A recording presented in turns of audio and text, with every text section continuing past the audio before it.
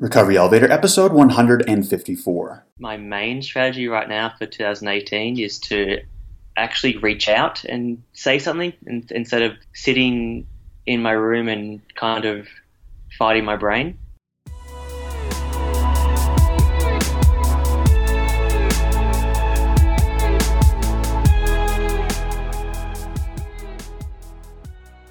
Welcome to the Recovery Elevator podcast. My name is Paul Churchill. Thank you so much for joining us. According to the Recovery Elevator sobriety tracker on my phone, I have been sober for 1,230 days. On today's podcast, we've got Stephen. He's 29 years old. He's from Queensland, Australia, and he's been sober for 12 days at the time of the recording. Before we get any further, let's hear from Cafe RE. The most important thing I've learned while doing the Recovery Elevator podcast is we can't do this alone. Believe me, I tried for over 2 years and it was painful. So here's the good news. With Cafe RE, you get access to a confidential and unsearchable Facebook group 24 hours a day. There, you can get instant accountability and genuine connection with others who also wish to lead a life without alcohol. In Cafe RE, you'll find that being sober is a tremendous opportunity and not a sacrifice. For $14 a month, you can join the conversation, be paired with an accountability partner, attend educational online webinars, attend online meetups, attend in-person Cafe RE meetups, and participate in book club. Go to recoveryelevator.com and use the promo code OPPORTUNITY to waive the setup fee. Again, use the promo code OPPORTUNITY to waive the setup fee. I hope to see you there. Okay, let's get started. I've been doing the private recovery groups, Cafe RE, for quite some time now. A common question I see posted in these groups is, does anybody have experience with Naltrexone, Antabuse, or Campral? These are pills designed to get the brain back on track after alcohol has left the system, and also pills designed to block the euphoric feelings. And another pill is designed to basically reject alcohol when we ingest it. So in this podcast episode, we're going to talk about these three pills, as well as one of my favorite podcast episodes of all time by Radiolab called The Fix. There will be a link to the Radiolab podcast at recoveryelevator.com, episode 154 show notes, or you can find it in the show notes of whatever podcast media player you're using right now. So one interesting thing about these medications, these quick fix pills, is that in all of the 12-step meetings I've been to, and I've been to hundreds of them, I don't recall this ever being a topic. Of course, it's not a 12-step topic, but I don't recall anybody ever mentioning it, saying, oh, I was on Antabuse, oh, I was on Naltrexone or whatnot. I don't want to say it's shunned upon in the 12-step recovery world, but it's kind of just something that people don't talk about or they don't use. And in fact, in the Radiolab episode, it talks about how 1% to 2% of people are ever prescribed these pills. That may be because of the efficacy, I don't know. That may be because addiction and the medical scientific community are so separated. I don't know why.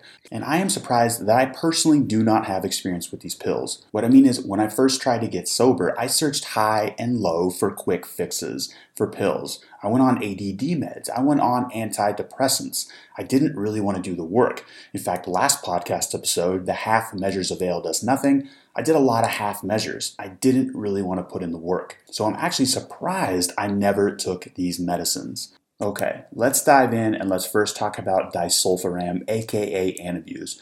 This was approved in the United States in the mid-1940s. And what this is intended to do is inhibit the acetaldehyde dehydrogenase causing sickness. So when you drink, you're going to feel flushing, you're going to feel nausea, you're going to get a headache, you're going to get sweating, weakness, increased blood pressure. So when alcohol is ingested, you basically get an instant hangover. Now, with Disulfiram, this does not reduce the cravings in general. In fact, none of these reduce cravings. But the main point of Antabuse is to ingest an extremely unpleasant reaction when alcohol is ingested. And of all the research that I did on Antabuse Disulfiram, which has been prescribed for decades to help with alcoholism, I found that this is not a cure. In fact, I found that United States National Institutes of Health says Disulfiram is not a cure for alcoholism. When Disulfiram, Antabuse, used alone without proper motivation and supportive therapy, it is unlikely that it will have any real effect on the drinking pattern of the chronic alcoholic.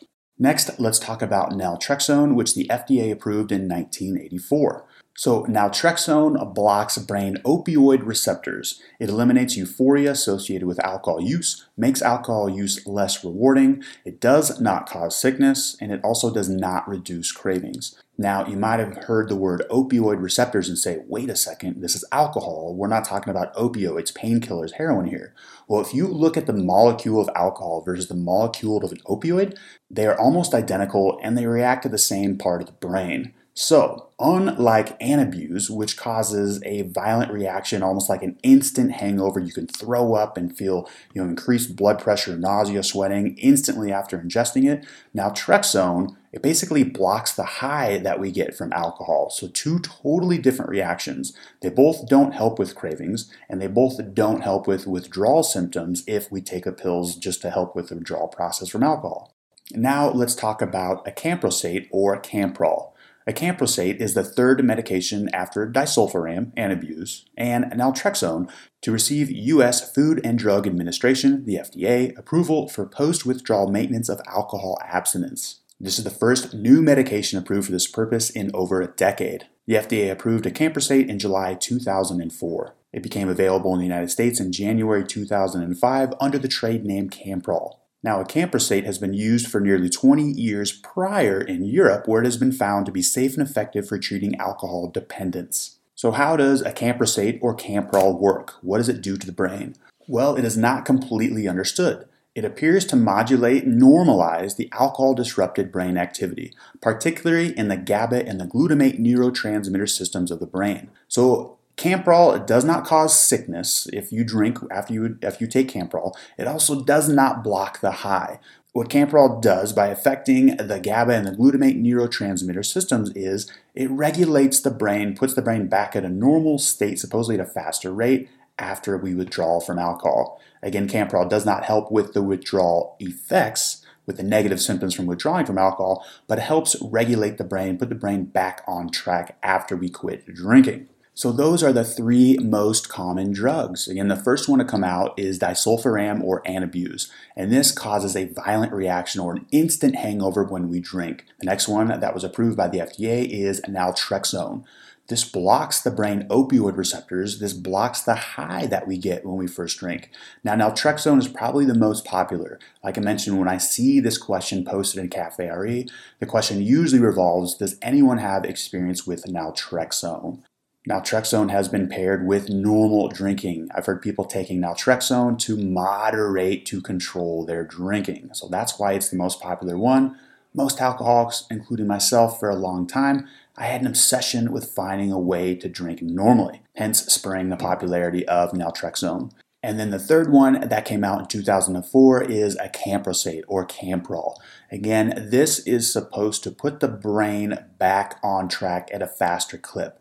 Our brain completely has to rewire itself after we stop drinking.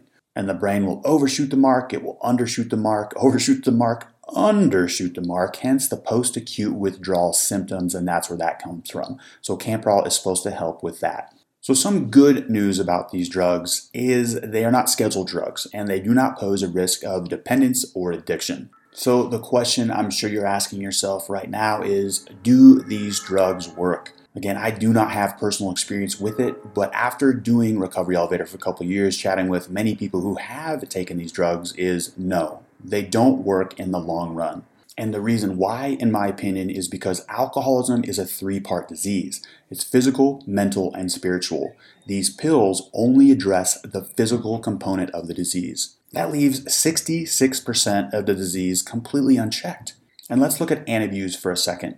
The pill is only effective if you take it. What happens, for example, if it's our birthday? We've got a long weekend, there's a holiday or a wedding coming up, and we choose to not take the pill. There are some definite holes in the effectiveness of this strategy using Antabuse. So earlier in this podcast, I talk about Radiolab has a podcast episode called The Fix. In that episode, they talk about a guy named Billy who describes his alcohol use disorder. He says he was drinking 20 to 25 drinks a day. Billy eventually asked for help and went to rehab. Billy relapsed after rehab and then went back to treatment. The second time out of rehab, Billy relapsed at the airport on the way back home. So in the span of 4 years, Billy tried 7 different rehab facilities with no success. Billy talks about how he went to 28 AA meetings in 1 week. He went to 120 meetings in 70 days. So at age 29, Billy found himself with severe pancreatitis. The doctors then put him on Naltrexone, where he could limit his drinking to 2 to 6 drinks a night. Again, this is a huge improvement from 20 to 25. Billy found that on Naltrexone, he was able to drink moderately, which is all he wanted. Billy said there was no compulsion to keep going and going. He said the drink still tasted just as good, but didn't get the same rush in the head. The podcast host then says in a skeptical voice, "So, Billy, then you're cured?" And Billy says, while on Naltrexone for a couple months, he was okay. But what happened was, one weekend, Billy decided not to take it. He said there was just some part of him that missed being drunk. He said while taking Naltrexone, he still couldn't see a life without alcohol. Billy talks about how there was this huge void in his life while taking Naltrexone. Russell Brand talks about this void in his book called Recovery, and he says that unless we have something to fill this void, we cannot be successful in recovery. And Naltrexone, Antabuse, and Campral do not fill this void. So shortly after starting Naltrexone, while still drinking moderately, air quotes, shall we say, Billy lost his girlfriend. He lost his job. He was beginning to isolate. Billy says he's going to go back to meetings just to be around people who were in the same boat. This would be community. So like I mentioned, these drugs don't work because it only addresses a fraction of the disease. It doesn't address the cravings. It doesn't address the feeling that we want to be drunk. And it doesn't address the huge void in our life when you remove alcohol. If you do have experience with these drugs, more of long-term experience taking Naltrexone, Antabuse, Campral for more than 3 to 4 months, email me. I'm curious. I want to learn more about your story. So before we get to the interviewee, I also want to cover a couple cool points that they discuss in The Fix by Radiolab. So there's a big separation between the medical community and the addiction community. And where did this start? It says, well, we go back about 80 years in the 30s where we had TB, tuberculosis wards. And then after World War II, there was a cure for TB. So at the time, when AA was formed, the founders went to these hospitals, which now had huge empty TB wards because there was a cure, and they said, give us these TB wards and we'll make them alcoholism wards. So this was the beginning of the separation of the addiction community and the medical community. One community, the medical sciences community, resorting to medicines, and then the AA community saying you need to resort to a higher power. I found that nugget of information extremely interesting and I wanted to share that with you. And also at the end of the Fix episode, according to Anna Rose-Childress, a woman interviewed in the Fix, she says, ironically, people with addictions are the fittest of the fit in evolutionary terms. They are the people who would have been the earliest to find food, the earliest to find a mate, to find warmth, to travel just a little bit further in the cold to find shelter. We have enhanced dopamine receptors. So our dopamine receptors are extremely sensitive, and for most of the time, we're talking thousands of years, this was a blessing. But in today's world, it kind of backfires. Okay, and now let's hear from Stephen. Stephen, how are you? Good, thanks. How are you? Fantastic. Thanks for asking. Stephen, let's get right into this. How long have you been sober? I've been sober for 12 days now. Would have been closer to 30 because I had another drink on the New Year's Eve, but it's still a work in progress, I guess. Work in progress, indeed. And Stephen, before we get any further, give listeners a little background about yourself. Maybe where you're from, what you do for a living, how old are you, do you have a family, and what do you like to do for fun, Stephen? So I'm 29. I'm from Brisbane in the state of Queensland, Australia. I'm a graphic and web designer by trade of 9 years now, and I'm a recent graduate of nutritional medicine, and I'm currently starting to look at my own home clinic, potentially specializing in mental health and neurological related conditions. I'm actually recently engaged and due to get married this year. Big on fitness. Use the gym as an activity to keep me focused, and I love reading. I read a lot. Nice. Congratulations on the engagement. That sounds great. And what are you reading right now? I actually read a lot of Tim Ferriss books, a lot of self-help books. Yeah. So the one I'm reading now is actually called Tribe of Mentors, and it's just got a whole bunch of tactics that I can use to kind of stay focused, just help me achieve better results in career and personal stuff like that. Yeah, in the height of my drinking, I was actually practicing Tim Ferriss's The 4-Hour Work Week. Yeah. Not so much because I had mastered his principles and his strategies. It was mostly because I was only able to work about 4 hours a week because I was shit-faced most of the time. So, yeah. But 4-Hour Work Week. That's a great self-help book, business development book. It's an awesome book. But Stephen, let's back it up a little bit. You're 29 years old. Yep. When did you first start to realize that perhaps you didn't drink normally? I've actually been thinking about that because I always go back and I think of different events and I'm like, oh, it could be then, and it could be then. But I think the main factor was when I realized I couldn't just have a quiet night. I'd have the one drink and you go to 5 and to 7. The next day you've got a hangover. And then it gradually got worse and you start to have 3-day benders, and I'd literally start losing days of work just because I struggled to actually stop drinking. And I think that's probably that was the tipping point, just realizing like, this is actually a serious issue. Like I can't stop. You mentioned the word progress. Talk to me about the progression, because what you said resonated a lot with me. I couldn't just have a quiet night. And, in my early 20s, late teens, I was a normal drinker, but when we were going to go out and drink, there was never the night of have like one or two and just, call it quits. They were always big balls to the wall nights. And so talk to me more about the progression of how that happened. You said couldn't quite have a quiet night, and then it progressed into 3-day binges, and you were losing days at work. Talk to me more about that progression. It kind of, in regards to progression, it's more so like I would wake up in the morning and because no one likes the feeling of a hangover, so I would, just stay drunk because I knew that felt better than being hungover. Yeah, that's what kind of kept me leading to those other days of drinking. Yeah, I was in a lot of trouble towards the end of my drinking with, I kind of like you just mentioned, I'm like, oh, I found a loophole into this. If I had any alcohol in my system, which usually, with some hangovers, there was always a little bit of alcohol in my system, but my tolerance was getting higher and higher.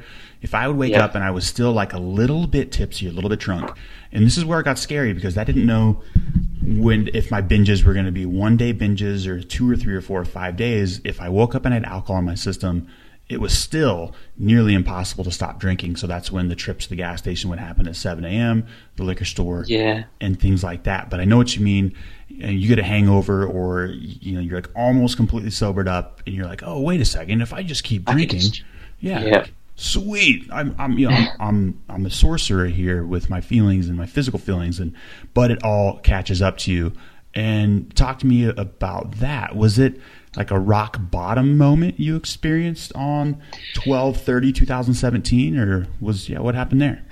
No, it wasn't a rock bottom moment. I think it was just a bit of a lapse in judgment. One thing I found that you mentioned that you wake up and you're still kind of tipsy. I found that if you've had so much the night before and you wake up tipsy, you've got so much less self-control to go, no, I'm done. And that's what I've kind of found. Like, if you go to bed, you wake up and you're still you're still drunk, you kind of lose the control to actually stop because all your sense of control is out the window. Absolutely, and it's the off switch that I've heard a lot on this podcast, and it's the same with myself. Yeah. As soon as we start, it's the off switch is impossible to find, or you just can't flip it off. It's incredibly hard to stop drinking. And give us a little background maybe on your drinking career. And did you ever put any rules to place to moderate your drinking, or was it just one and done when you quit on 12/30? I mean, I've tried all the general strategies. So when I was younger, my rule was, I never drink during the day. It's always at night. And then it would lead on to me and my friends would have drinks during the day because we had one of the weekends off, so that rule went out the window. So it was, another rule, no drinking between these times, or in the morning you can't drink. You have to sober up first. And I think throughout my, relationship with alcohol, those strategies started to go out the window. I've been down the pathway of using Antabuse, and I mean that didn't work either because of the cost involved in having to buy the tablets. Yeah, and I can your first rule there made me laugh because I'm thinking about our situation right here. Right now it's 7:14 a.m. in Bozeman, Montana, and I could wake up with that rule and be like, oh, I'm not drinking during the day. Wait a second, it's midnight. It's 12:14. Well, it's also a.m. in Australia, so it's nighttime in Australia. Let's go get drunk. And tell us more about Antabuse. I'm actually curious about that. And I'm going to pull up a link real quick that I was reading. Just the other day about Antabuse. And so this is Disulfiram, if I'm not...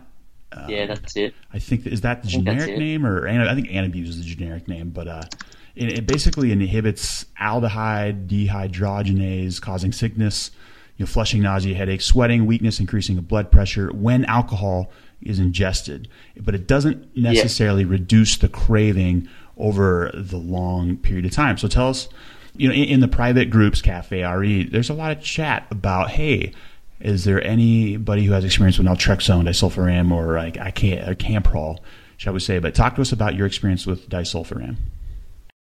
Yeah, I mean, it actually got me my longest period of sobriety.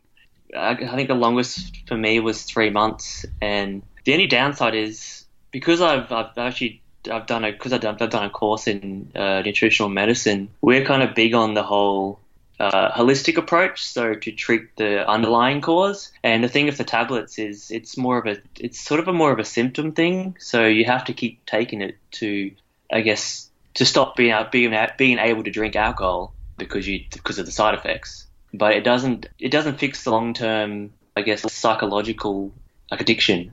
It kind of just, you're kind of scared from it because if you take the Antabuse tablet, if you drink, you'll feel sick. Boom! I think you just dropped a value bomb right there. When it comes to these tablets, the cure to alcoholism in pill format, it is it's what you just said. It doesn't really address the underlying issue, and in the long term, there's a lot of holes in the sales there. For example, alcoholism is a 3-part disease: spiritual, physical, and mental. But these pills really only address the physical component, and they only address, after you take the drink. They don't address the cravings.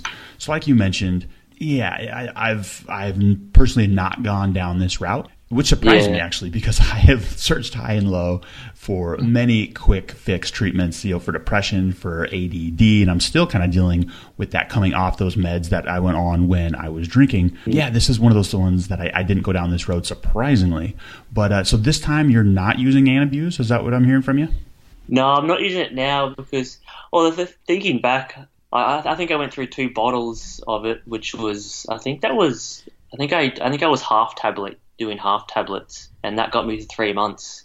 The thing is, I got to 3 months and I had 1 tablet left, and I looked at it and I'm like, you know what? I could just save this and just go off it because I think I'm like, in my mind, I'm like, I think I'm good now. I think I'm cured, but but I'm not on now. No, it's not working for me. It didn't work for me. Yeah, and I'm probably going to get an email after I say this, but I've been doing this for a while, and I haven't read or heard of somebody who's been on Naltrexone, Antabuse, or Campral for the long term and has been successful in their sobriety. I want to use that term successful loosely, but I've read about a lot of people getting 2-3 months into sobriety and think for that there are some benefits to kickstarting sobriety. But in the long run, like you mentioned, there's a lot of underlying issues that are not addressed. And some of the differences between Antabuse gives extremely uncomfortable side effects after alcohol is ingested. And then Naltrexone blocks brain opioid receptors. And you might hear the word opioid and be like, wait a second. Alcohol, opioid, 2 different things. Actually, if you break down the molecule, if you were to write it down on a whiteboard, the molecule of opioids and the molecule of ethanol alcohol, they almost look identical. It's amazing. But with Naltrexone, it eliminates the euphoria associated with alcohol use. So basically, you drink it, you're expecting to get buzzed, that high, it just doesn't happen. So Antabuse makes you throw up. Naltrexone, you drink it and you go, what the F? I'm not feeling anything. And Campral, which is kind of a different class, it acts with the GABA and the glutamate transmitter systems in the brain. It does not cause sickness if alcohol is ingested, but it reduces craving for alcohol. So I know it's not a big part of your story, but I've seen a lot of dialogue about that in the cafe RE groups. And so I know some listeners right now are like, what are the differences? So let's talk about your story a little bit more. And so you mentioned you would have had 30 days of sobriety on the 30th of December. But let me just say as well, like, what a great day to get sober. And I'm a firm believer that today is you have the very best chance of getting sober because this disease is progressive. But why not 1/1/2018? How come 12/30? Yeah, that's what I'm kind of like. It's 2018. This is a good year to actually step it up and put more strategies into place. I guess try new things. Yeah, well, let's talk about that. Yeah, what are some strategies you're going to put into place? Because right now you've got 12 days of sobriety. What are some strategies you're going to put into place to get 13, 14, get that first 30, not first 30, but get another 30 days and keep moving forward? Well, a lot of for me is sort of trying to keep myself busy. I mean, not in a sense of trying to cram all these things in my day and get overwhelmed, because I do find that I can sometimes do that, because with my addiction, I've also noticed that I have an addictive personality, and so not just with alcohol, but with just being addicted to things in general. Give you an example, like some weeks I'll go to the gym, and then I'll go to the next day, and the next day, and then realize that I'm burning myself out because I'm stuck in a kind of addictive loop, which is what I've noticed. But I guess one thing this year is I want to just really focus on my career. So my career changed from graphic design to nutritional medicine. So putting strategies into place to get my own clinic up and potentially actually even meditate more, because I found out that worked really well to keep my mind less reactive last year. So I kind of want to maybe look into a transcendental meditation, I think that's what it's called, course, but still kind of slowly touching on that start of this year. I think these are all fantastic goals. Meditation is never something where you can check off the list. I did my 2018 goals, and meditation is on there as well. And I looked back, and it was also on 2017, 16, 15, and 14. So I think that's an awesome one. I'm just going to share my experience with you. If you keep moving forward, which I hope you do, and I think you will with sobriety, there's a pink cloud, which I hope arrives to you. And when I first got sober, I had 3 small businesses at that moment. I got sober and I thought I could take on the world, which is a common thread with entrepreneurs who get sober. My only advice is take it slow. You've probably heard, don't make any large changes in the first year of sobriety. Yeah. I got sober and I started a business as well with these 3 other businesses. And right around the first year of sobriety, I found myself signing payroll checks. I had 15 people on payroll, subcontractors. It was a beast. And then I spent like another year and a half in sobriety kind of taming the beast and almost scaling down again. I looked at your website, stephenbrumlow.com, the graphic design website, and it looks like you're a very talented individual. Watch out, world. Once you remove the alcohol, I'm excited to see where you can go down the road with this. Let's talk a little bit about alcohol and just the damage it can do. Like, what have you felt that you've lost to alcohol? I think the main thing I lost, and I kind of see it as a positive. To me it's more of a positive now when I look back. I lost a lot of friends over the years, just from poor choices with alcohol, and not being able to make the right choices because of lack of judgment. But I look back and I'm like, they were kind of positives, because that was the kind of group that I hung out with that wanted to go out and get hammered and, wake up next day and do it again. So in a way it was bad, but in another way it was a good thing. It helped me get rid of the unnecessary people that were potentially or could have potentially made it worse. So that's the one thing I've lost. The other thing I did have a bit of a run into with alcohol was I had a relationship that kind of went down, like as soon as, this is before my current, my fiance now, when she found out that I was a bit of an alcohol abuser, she didn't like it and she was gone. But again, I look back at that and that was also a positive, because now I have my fiance, Rose, and she's the opposite. She's very supportive. So, everything has come out positive anyway, so. Yeah, you mentioned Rose. Sounds like a sweetheart. I really like that name, that she's very supportive. And it doesn't really matter where I was in my addiction, and with a lot of us, that alcohol is a tremendous filter, friend and family filter, if we allow ourselves to use it to our advantage. And like you mentioned, I'm sure there's been girls that I've been on dates with, I'm like, even though I've been sober for a certain amount of time, there have not been second dates. Maybe it's because I have a crappy haircut. I don't know. It could be because of the sobriety, but that's one and done, which in my opinion is a good thing. I didn't need to go to 5-10 dates to figure out it wasn't a good fit. So I think it's a good thing. And Stephen, you're 29 years old. What advice would you give to your younger self, the Stephen of say 19, 15, 25? Oh, in regards to drinking? Yeah. Let's keep it consistent with the podcast theme, or whatever you want, actually. I guess if you put it in a more general sense, but also in that kind of realm, is you don't need to go out and hit the nightclubs up to have fun, because that's something I always did in my younger self, in my early 20s. And another thing was, one thing I did, this is when I first came across alcohol, is I used to play a lot of video games, and I still do now, a lot of PC games and PlayStation games. But I used to drink and do it, and because I used to do that back when I was young, the association is still there. So now when I want to sit down and play the PlayStation, it's harder to break that connection. So yeah, a bit of advice would be to go back and probably don't drink while playing games, and especially driving games. Yeah, and just you don't need to go out to nightclubs and spend $200 on drinks to have fun. You can actually do a lot more, a lot of other things without that. You don't need it. Yeah, and we've heard that AA is kind of like a cult and things like that, but to me the other way around sounds more of the cult, where you got to go out and you need to spend copious amounts of money on a liquid to have fun and enjoy the evening. I mean, that sounds more cultish to me than AA, and that's also a word we have not heard yet in this interview is AA. Is that something you have tried, or how are you doing it? How are you getting sober? I have, like a year ago, I Googled it and I thought about it. I've looked at it, and after listening to your podcast for dozens of episodes, I really want to think about it this year, because I'd like to just do it in a sense of accountability, and because that's really big, and just the community sense. I'd love to deal with other people who have the same problem, because a lot of my friends are normal drinkers, and it's kind of hard for them to relate back.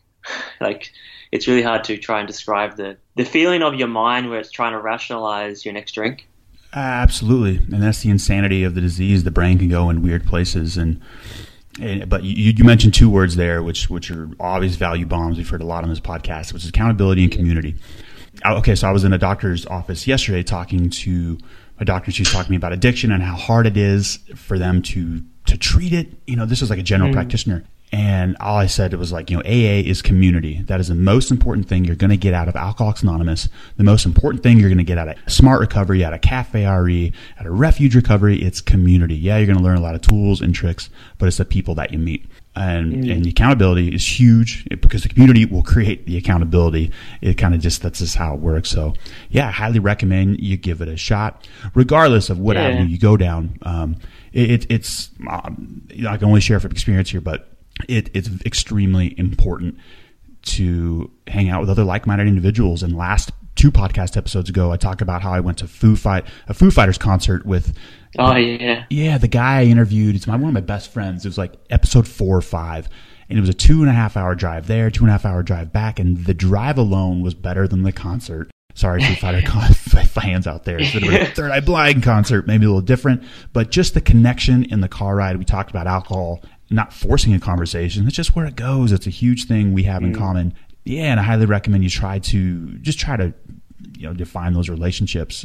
But yeah, within 12 days of sobriety, you've probably had cravings, and when they do come, what do you do?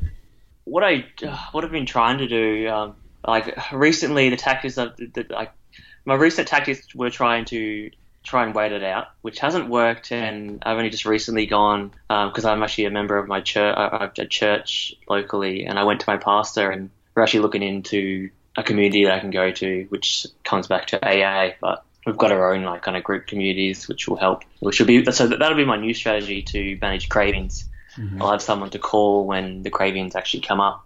That's my main strategy right now for 2018 is to actually reach out and say something instead of sitting in my room and kind of fighting my brain. Because that is like, I think that for me in cravings, that's probably the hardest thing that I've had to deal with. And I mean, the cravings, like I could literally go a month without cravings, and then all of a sudden in 1 week I'm like, oh, you know, I could really go for a drink. And part of me in regards to that has led me down my natural medicine path of doing research and studies and I guess natural treatments to stop that. But yeah. I like that a lot. Unfortunately, none of the strategies are easy. I've tried them all. No. It's not like when a craving comes, eat a donut and then you feel better. It just doesn't work that way. I've tried it, but you know, the cravings have a lifespan of about 20 minutes, and that usually works. Yeah. I even set timers before, but like, you know, 9 out of 10 that works. But then there's one, I remember in early sobriety. Yeah, I used to like trick myself, say, all right, we're going to drink after we go to this meeting. We're going to drink after we go to the gym, and sometimes it's like a full day of that. Of tricking yourself, and even that doesn't work. But the best strategy, you just mentioned it, is reaching out for help, which is also one of the hardest ones when you get a craving, to pick up that phone. And that's why you know, some of these online groups, like Cafe RE, it is awesome because you can just get on instantly and talk about it. But that's why that community is so important, to pick up the phone. I think it's a great direction to move forward in 2018. And Stephen, we have reached the rapid fire round. If you could answer these questions within 30 to 60 seconds, that would be great. Are you ready? I'm ready. All righty, my man. Number one, what was your worst memory from drinking? I think the worst memory was when I was out at a pub with a couple of friends, and I decided to go outside and sit on the edge of a garden edge, like a bench. And next thing I know, I'm waking up on the ground with the ambulance flashing lights in my eyes, and apparently I'd passed out and hit my head on the pavement, just lights out, bang. Ended up in hospital, head shaved to get stitches, and that was kind of like it wasn't a pleasant time because I had to explain that at work as well. Yeah, Stephen, you went for a new haircut there. What's up? I actually ended up shaving all my hair, like, because they shaved a little spot to do the stitches, and then I actually ended up shaving it all off because it didn't look ridiculous. Yeah, for uniformity purposes, I imagine. Next question. We've all heard of the aha moment. Did you ever have an oh shit moment indicating that you really can't control what you're drinking?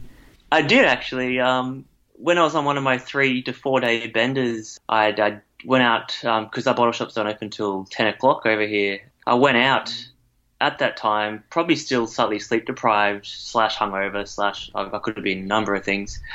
But as I was driving behind someone, because of the sleep deprivation, my lack of judgment wasn't there. And luckily we weren't going fast, but I ended up rear-ending the back of the car, and I didn't have proper insurance then, so I had to contact my brother-in-law, and because I couldn't afford the costs of a company to do it, we had to source the parts and rebuild it ourselves. So I was without a car for 2 months, so that was a bit of a oh shit moment.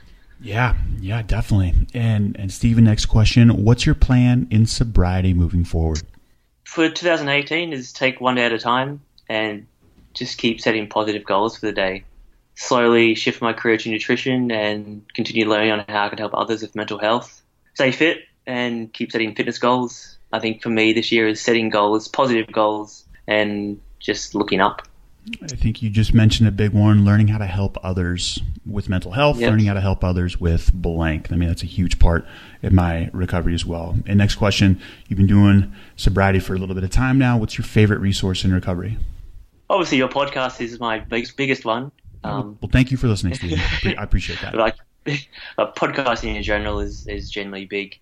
If I go to the gym, I'm not listening to music, I'm listening to podcasts. So I'm listening to Tim Ferriss, I'm listening to motivational podcasts, listening to Ben Greenfield Fitness, just continue learning. Books, so a couple of books that I've read for recovery is 7 Weeks to Sobriety and Brain in Balance. They're pretty good books. Did you say 7 weeks to sobriety? Yes. Okay. That's what it's called. Yep. Well, what happens if a book comes out that's titled 6 Weeks to Sobriety?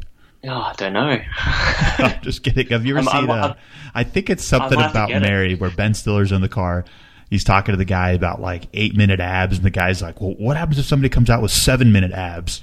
It's like this whole conversation. Look, I don't know what happens. You can't get your heart rate up in 7 minutes, and if you haven't seen the movie, sorry about that. Anyways. I've seen it, yeah. But Okay. It's true, though. Like, I don't know whether they got the 7 weeks, but, if there's 5, I think people are going to be buying that first. Yeah, they're both on the same bookshelf. It's like 3 years to sobriety or 3 days to sobriety. Yeah, I know which one I'm going to pick up. Yeah. Yeah. And in regards to sobriety, what's the best advice you've ever received? You're not alone, and you always have choice. You are the sole choice maker of your life. And, as I mentioned before, reaching out. You have people around you, whether it be AA, family, church communities. There's always someone willing to help you. You just got to ask. If you don't ask, you can't get help. It's simple as that. Yep. And for a long time, I did do it on my own, and it was tough. So I totally agree with that. And what parting piece of guidance can you give to listeners who are in recovery or thinking about quitting drinking? Think of the long-term benefits, especially your health. Like, if you can stop drinking now, you will most likely live a lot longer. And one thing I keep telling myself, which I guess is another bit of self-help advice for myself, is think about the ripple effect that alcohol does to your family and health. So what you do, your hangover, I know you might just be hungover, but it also, what you do ripple outs to your family, whether it be a fiance or a girlfriend or your work. It affects more than just you. Absolutely agree with that 100%. And before we depart, Stephen, give listeners your own customized You Might Be an Alcoholic gift line. You might be an alcoholic if you get up early on a working day and the first thing you decide to drink is a double vodka before deciding if you're going to actually go to work that day. I'm laughing, but in the moment that was probably pretty painful. So, yeah. Yeah. Yeah. But it's true that you shouldn't be, yeah. Yeah, maybe like a coffee or an orange juice is what normal people that do. Might help. But yeah. Well, thank you so much for joining us, Stephen. Much appreciated. Best of luck. Right. I know you're going to get day 13, 14, and much more time in the future. Yeah. All right. Thank you. Okay, recovery elevator. We took the elevator down. We got to take the stairs back up. We can do this.